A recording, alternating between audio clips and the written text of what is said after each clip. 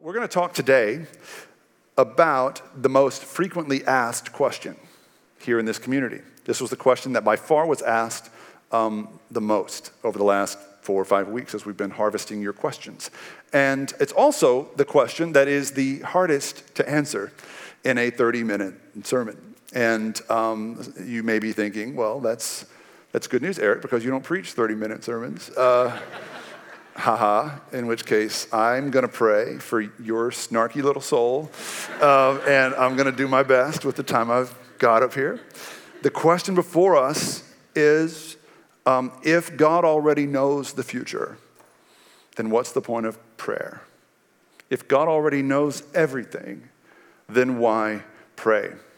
Listen, this is a question that all of us ask at certain points in time. I will be honest and tell you that some of the things I'm going to say in this sermon, taken in a vacuum, like if somebody just edits a clip of one of the lines that I'm going to say in this sermon here or there, like it could sound very harsh or insulting even. Just know that I'm coming at this from the place of someone who has asked this question a lot for myself, right? So we had a lot of emails that articulated this in different forms and fashions, and we had one in particular that stood out in terms of how succinctly she articulated this question. And this is from a young woman who goes to church here. I'm going to keep it anonymous, but if this is you and your email that I'm going to share, I'm not piling on. You're not the only one, all right? You were just the best writer of everyone who had this question. Okay, so it's a compliment. Okay, here we go. She said, if I am driving and I ask God to protect me while I'm driving, if it is in his will for a car accident to happen, won't a car accident happen anyway?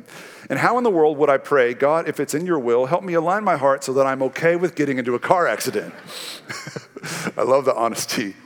And how do you keep faith when prayer after prayer seems to go unanswered? Skeptics would say that they are going unanswered because God's not real. And Christians would say it went unanswered because he has a different plan in mind for us. And so if our prayers are answered, we get to say, see, God is real. But if they're not answered, we still get to say, see, God is real.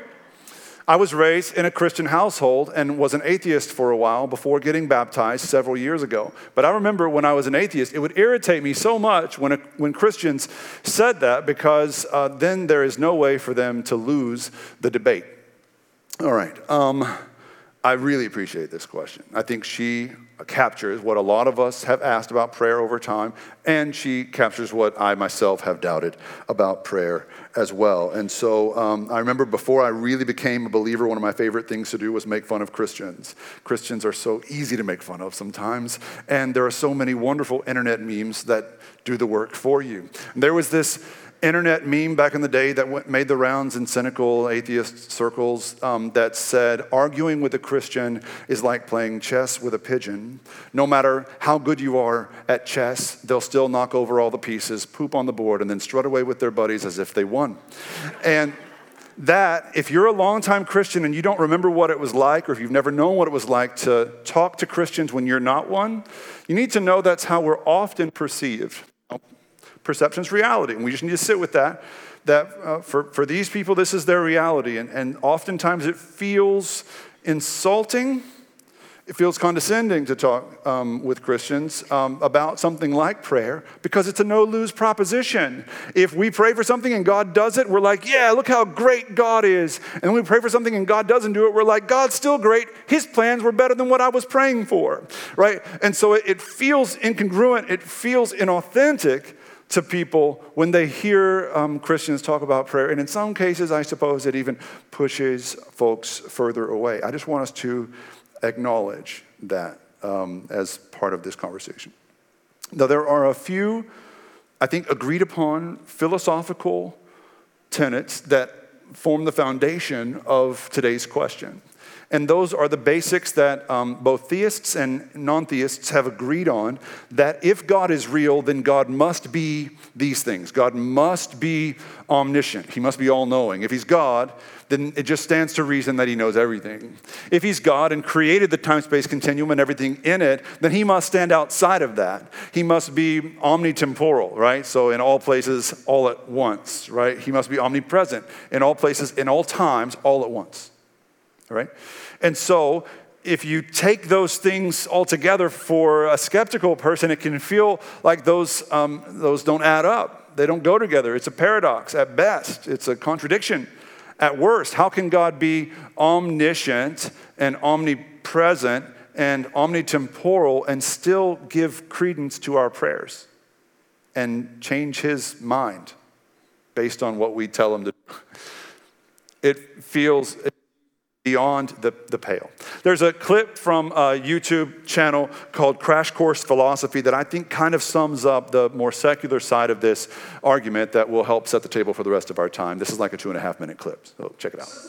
Let's look at this idea up close in this week's Flash Philosophy, to the thought bubble. When people talk about praying for something to happen or to not happen or are otherwise making a request of God, they're making what are known as petitionary prayers. When you pray in this way, you're asking God for something, to help you pass a test or to save a loved one who's in danger or to make sure the Patriots win the game. Contemporary American philosopher Eleanor Stump argues that we have no reason to think that asking God for something would actually make a difference. She thinks about it like this: if God knows everything, including the future, which he does if he's omniscient, and if God has the power to bring about any state of affairs, which he does if he's omnipotent, and if he always wants to bring about the best state of affairs, which he does if he's omnibenevolent, then God has already decided what's going to happen in every single case, to everyone, always. So either your prayer is asking God to do something he was already going to do, in which case your prayer was kind of a waste of time, or your prayer is asking God to do something he's already decided not to do because it wasn't actually the best thing. Sorry, Patriots. And in that case, even if God would change his mind based on your prayer, you wouldn't want him to because it would actually make things worse than they would have been if you'd just let God do his thing. In other words, if God knows what's best, why would you want to change his mind? Now, Stump suggests that there might be some value in the asking, even if the prayer doesn't actually change what's going to happen. Maybe you agree with her. But at this point, it should be clear just how many problems there are in the divine attributes.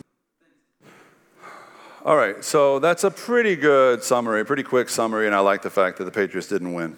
So that's why I chose it, really. But there's a few things that I want you to keep in mind as we go forward with the remainder of this message. First is that Jesus addressed this very same question and answered it in no uncertain terms in Matthew chapter 6, as we'll discover in just a minute. And in some ways, I could just read that passage and we'd be done with this question, but I feel like it deserves a little more of our time and attention. Secondly, I think we should be honest about our assumption, and this is our assumption. I don't know how we got here, but we assume in our time that for prayer to work, in order for prayer to be deemed effective, then what must have happened is that God performed to our exact specifications. That's what it means for prayer to work in our understanding today. And if God doesn't do exactly what we told him or asked him to do, then the prayer didn't work. And I want to call into question that framework, which I think leads people to a lot of confusion anyway. And I think it plays into the third point I want us to keep in mind, which is this idea of privilege. Privilege is one of those catchwords lately, like you can't say it without angering some people and exciting a bunch of others. And I don't mean to get political with anything I want to say today, but I do think it's important for all of us to be aware of the privilege that we carry around with us. All right? I think a lot of us, most of us in this room, are privileged in different ways. And I just think it's good to be aware of it, especially in terms of this prayer conversation. So a few weeks back, I was on Twitter, and I retweeted something that G.K. Chesterton said on Twitter. And G.K. Chesterton was a 20th century Christian philosopher. He's dead now, but he still tweets, which I think is pretty awesome. I don't know how he finds the time. He still tweets. And mostly what I do on Twitter is I retweet dead guy stuff. So I retweeted this quote, and it wasn't political. It didn't have anything to do with any hot button issue. But within 5 minutes of me retweeting this quote, this young person that I've never met, who I don't know and she doesn't know me, she replied to my retweet. She said, "Check your privilege, white boy," and. I'm laughing now, but that wasn't my first response. Check your privilege, white boy. And she wrote it B-O-I, which I think is more insulting. I don't know why, but I think I should be more insulted if it's B-O-I. I don't know why. It's the gut feeling. But, you get the notification that gets you excited, and somebody's paying attention, and then you check it, and it's check your privilege, white boy. It's not what you thought. So I was livid, honestly. This 16, she looked to be about 15 or 16, 16-year-old young woman who has never met me and doesn't know me, calling me out in a public forum about my white male privilege. I didn't like it. I didn't like it one bit. I felt, the closest thing I can think of to describe what I felt is that I'm a 40-year-old man now. I just turned 40. I'm going to say I just turned 40 until I can't get away with that anymore. I turned 40 in September. What is time, really? I mean, I'm a 40-year-old man now, and here's this 16-year-old woman telling me that I need to check my... the only way I can describe it, I felt my inner Oklahoma State football coach Mike Gundy bubbling up within me, right? Yeah, like that. Come after me, I'm a man, I'm 40. Is that what I felt like saying? But he says it so well. But anyway, she ended up deleting that or something. Maybe she was a Russian bot and just got deleted. I don't know what happened, but it's not there anymore. And the only reason I bring any of that up, that has nothing to do with today's message. The only reason I bring any of that up is because it is arresting to be called out on something like your privilege. And if during the next 10 minutes of this sermon, you feel your inner Mike Gundy welling up within you, just know that I understand how uncomfortable it is, right? And this isn't even, I'm not even like calling you out on any certain type of privilege. I'm calling us all out, 99% of us out, on the privilege of our entitlement, our sense of entitlement as it relates to how we understand prayer to work. And I hope that we can see that it takes a certain amount of comfort and wealth, privilege, and power to even find the time to ask a question like the one we're asking today, right? So to call God to the mat and be like, what's the point of spending time with you if you're not going to do what I say? Like that, there's a certain kind of arrogance that's laced in that question, right? Like, and again, most of us kind of ask this question at some point. So I'm not pointing anyone out or piling on anyone particular. I just think it's amazing how blind we are to this sometimes. It's amazing how blind we are to the fact that, let's say, like, for example, we've got this team of people from the story that are in the Dominican Republic right now, that are in Santiago, and they've gone to places like the Hole in Santiago, which is the worst part of the city where all the sewage literally goes to. It's literally a hole, and it's a dump where they dump all the city waste. And there's parents raising their kids down there. There's people living in it, in the filth, in the slop. And I promise you, there's no one who lives in the hole that puts up their feet at night and goes, what's the point if he's not even listening? Like, that's not something that crosses their mind, right? A couple hundred miles from here, there are in like various detention centers, there are people that have traveled here oftentimes on foot or in the back of trucks in unfathomable conditions and trading their life savings and in some cases their bodies in other awful ways, like to get what we were born with. Like, we didn't do anything to be born here.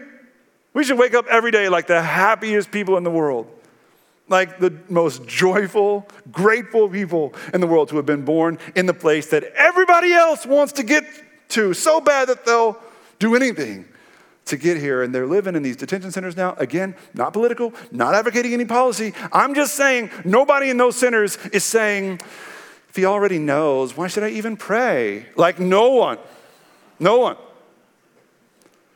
Because when life treats you the way life has treated most people who've ever lived, you pray as if your life depends on it. And I'm not saying that makes your question, our question today, illegitimate or cancels out our question, or you should feel guilty for asking that question. I'm just saying understand and acknowledge the privilege of having the luxury of even considering such a question. All right, I hope that as a baseline we can do that, because sometimes when I hear people asking such questions, I can't help but feel this gut reaction, and I feel guilty about it because I used to ask the same questions, but now I have this whisper in the back of my mind. I never say it out loud because I'm a pastor and I have to be nice, but I feel in the back of my mind, who do we think we are? Who do we think we are to look at prayer as effective whenever God jumps as high as we tell him to? Where did we get the hubris to talk to God like that and expect him to do exactly what we say?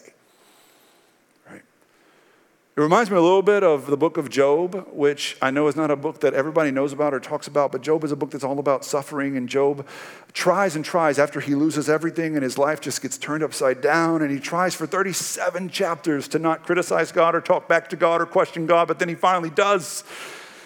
And God graciously deals with Job in chapter 38, and then he keeps going for 12 more chapters.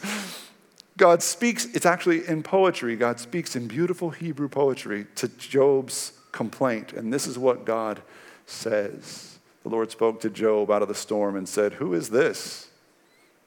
Who do you think you are? Who is this that obscures my plans with words without knowledge? Brace yourself like a man. I will question you, and you shall answer me. Where were you when I laid the earth's foundation? Tell me if you understand. Have you ever given orders to the morning or shown the dawn its place, that it might take the earth by the edges and shake the wicked out of it? Have you journeyed to the springs of the sea or walked in the recesses of the deep? Have the gates of death been shown to you? Have you seen the gates of the deepest darkness? Have you comprehended the vast expanses of the earth? Tell me if you know all this. What is the way to the abode of light? And where does darkness live? Can you take them to their places? Do you know the paths to their dwellings? Surely you know, for you were already born. You have lived so many years." Snarky God is my favorite God. I love it. Surely, you have lived so many years. It's hilarious, but also very convicting. Who do you think you are? Who do we think we are? And I think, I know that when some of us have asked these questions, you've asked it because you've gone through something really traumatic. And I don't want to disrespect or belittle those kinds of petitionary prayers where you're just crying out to heaven. Those are lamentation prayers, and that's as biblical as it gets when it comes to prayer. But I'm afraid that many of us or ask these questions about prayer from a place of entitlement. And if you just peel one layer back from that question that we're asking, what we're really asking is, why won't God do what I say? Why won't God perform on demand? If he did, I might be inclined to believe in him. But I can't bring myself to believe in a God who won't cooperate with my plans for the world. I think if you peel back a layer or two, for most of us, those are the kinds of questions and assumptions that are on our hearts. And I just want to say that the only circumstance in which prayer works that way is if you're in charge and he's your subordinate. If you're God and he's your subject. If you're the parent and he's your child. If that's how you look at prayer, you'll find yourself stuck on these questions. And why wouldn't we feel that way? Because we've all been raised with such incredible blessings and privilege all of our lives. We've never been told no, most of us. We've never missed a meal, most of us. We've never gone without, most of us. We go through little hard times here and there, but I've eaten every day of my life. Have you? I've even eaten when I fasted in secret. I didn't tell anybody. If you've grown up your whole life eating even when you fast, you're bound to develop this mentality about prayer, where of course I get what I want. And that's what it means for prayer to work. And if I don't get what I want, prayer doesn't work. So I'm not going to spend my valuable time just talking to this guy if he's not going to give me what I want. I'm going to move on, right? And so there's deep privilege, I think, that's hidden beneath all these questions that I think we need to check if we really want to find some truth. So you can believe in God, or you can not believe in God, but whatever you do, don't make him your puppet. Like, believe in God or walk away. People walk away all the time, and that's all right. God still loves you. But don't make him your genie, whatever you do. In Matthew 6, Jesus addresses this question head on. I love that he goes out of his way to address it because clearly it's on people's minds, even back then. Like, we're not inventing anything here. People even back then were wondering, does God already know what we're going to pray before we pray it? If so, why do we pray? And if not, is he really God? So in Matthew chapter 6, verses 7 and 8, he says, when you pray, don't keep on babbling like Pastor Eric, for they think they will be heard because of their many words. Do not be like them, for your Father knows what you need before you ask him. Your Father knows what you need before you ask him, so don't bother praying, he said. Wait, that's not what he says. He says your Father knows what you need before you ask him, and then in the very next verse, y'all, he teaches them the Lord's Prayer. Your Father knows what you need before you ask him. So pray this way. Our Father in heaven, hallowed be your name. Your kingdom come. Your will be done on earth as it is in heaven. Give us this day our daily bread. Forgive us our debts as we forgive our debtors. Lead us not into temptation. Deliver us from evil. Your Father knows what you need in heaven even before you ask him. But be sure to ask him for these 4 things. Your Father knows what you need. Ask him anyway. That's what Jesus said, right? He presents this paradox, and in his mind, it's not a contradiction. God knows what you need before you ask, but he calls you to ask anyway. Why? Well, many years ago, a philosopher named Blaise Pascal said that God instituted prayer to grant humans the dignity of causality. God instituted prayer to grant humans the dignity of causality. And what this means is God, in his infinite power and wisdom, had the ability to create a universe full of drones and robots who have no will of their own, no heart of their own, and who have no stake or say in the way things end up. He could have done that, but he has chosen not to. He has chosen instead to invite us into the process, into the creative process that through our lives we can impact and influence the outcome of things. He wants to teach us how to lead, how to create, how to do. For some reason, he wants to invite us in, right? And I think every one of us, Christian, non-Christian, atheist, every one of us knows that this is true. And I think we know we have the dignity of causality because most of us live as though our actions matter. Right? Listen. If you carried out that first little seed of a thought, if God already knows what's going to happen and how things are going to go, then why pray? If you take that just a few steps down the line, what you'll end up with is a question of, if things are going to happen the way they're going to happen, why get up in the morning?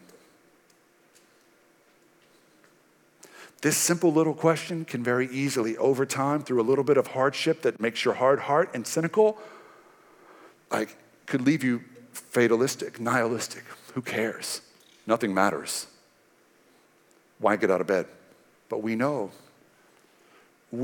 that the way we live our lives, the choices that we make, change the course of events. We know this.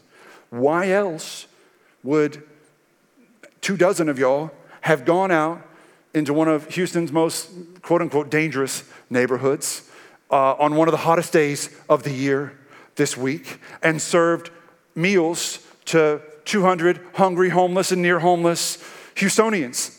Why would you do such a thing? The Bachelorette was on. Why?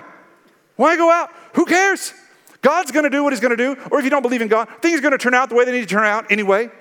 You're not going to change anything with your actions, with your food, with your presence, with your hugs. Why?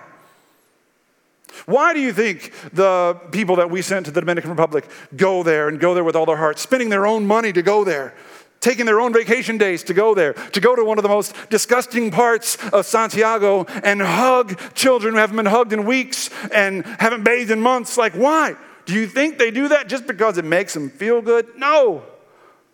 They do that because we all know we've been granted the dignity of causality. We know that we, through our actions, have an impact that ripples throughout life, beyond our life even on earth, that we can make a difference. We know this because others have made a difference in our lives. And here's the issue.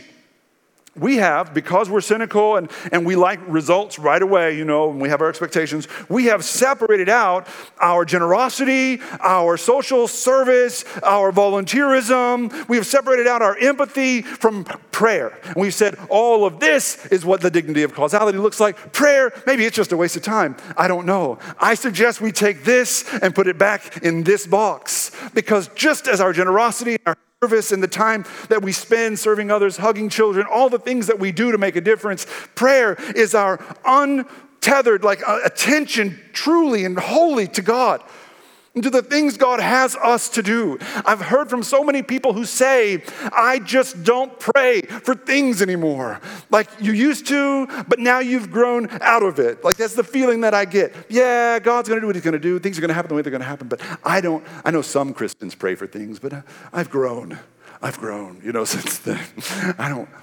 I just pray because it makes me a better person. If you're one of those people that sent me that, just know that I rolled my eyes a little. Listen, I get it. I want to demystify prayer as much as anyone. In the sense that I want everybody to feel like they can approach God in prayer.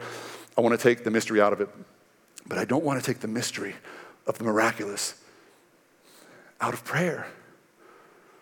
Listen, I know it's riskier to pray for things, to take a big swing and to pray for healing, to pray for peace. I know it's risky because you might be wrong. Maybe that's not what's going to happen right now. But listen, your purview is so limited. Your knowledge base is so limited. You don't know what all God is up to. And you're over there thinking, well, it's not really free will if he's, ordained all things in advance. But maybe he's ordained your prayers as part of the whole. Maybe it's still not free will. It's his plan. Well, okay, but are you going to take your word or Jesus's? I'll err with Jesus. I'll be the child and not the parent. I'll pray like the child of God that he says I am. And, maybe he's just trying to teach me a lesson. Maybe he's just trying to grow me up. Maybe he has a plan he's going to follow through with regardless of what I say. But I'm going to pray because prayer is not a transaction where I get something from God. It's a relationship that I enter into with God. And he has invited me and you, us for some reason, into the process. And that's what prayer is. Before she died in 97, Mother Teresa had written a bunch of stuff on her walls. You know how everybody puts those inspirational things on their walls at work, like with the landscape and integrity or whatever, one of those things. She did that, but she wrote them herself, with a rock in the stone. And after she died, they found one near the cot where she slept. And some of the examples of these sayings were, people are often unreasonable, forgive them anyway. What you spend years creating, others might destroy overnight. Create anyway. The good you do today may be forgotten tomorrow. Do good anyway. In the final analysis, it is between you and God. And to that I would add, sometimes your prayers are bound to feel pointless. Pray anyway.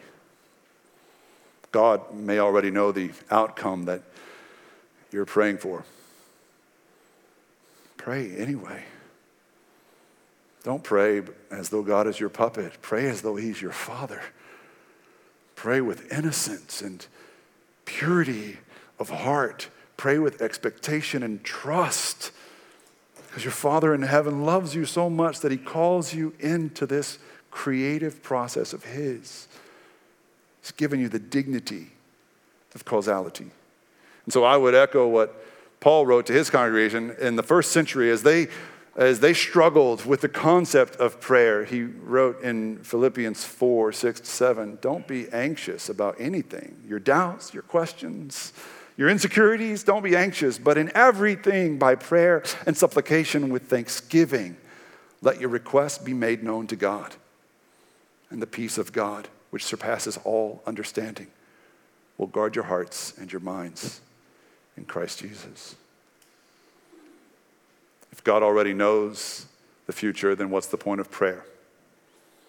Well, we can take the if out. God does know the future. And he invites, urges you to pray anyway. So let's pray. Father, give us humble hearts. Humble hearts. Break us if you have to. Break us of our arrogance. Break us of our privilege.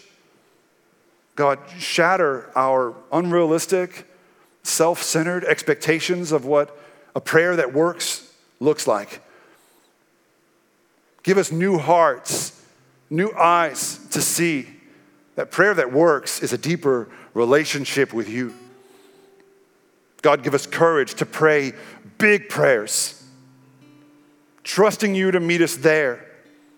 In times of joy and in times of lament, help us to pray as people in the whole are praying, to pray as people in detention centers across this state are praying, to pray with broken, childlike, innocent hearts that seek nothing more than the face of our Father, that want nothing more and for his kingdom, your kingdom, to come on earth right now as it is in heaven. It's our prayer, Jesus, hear us.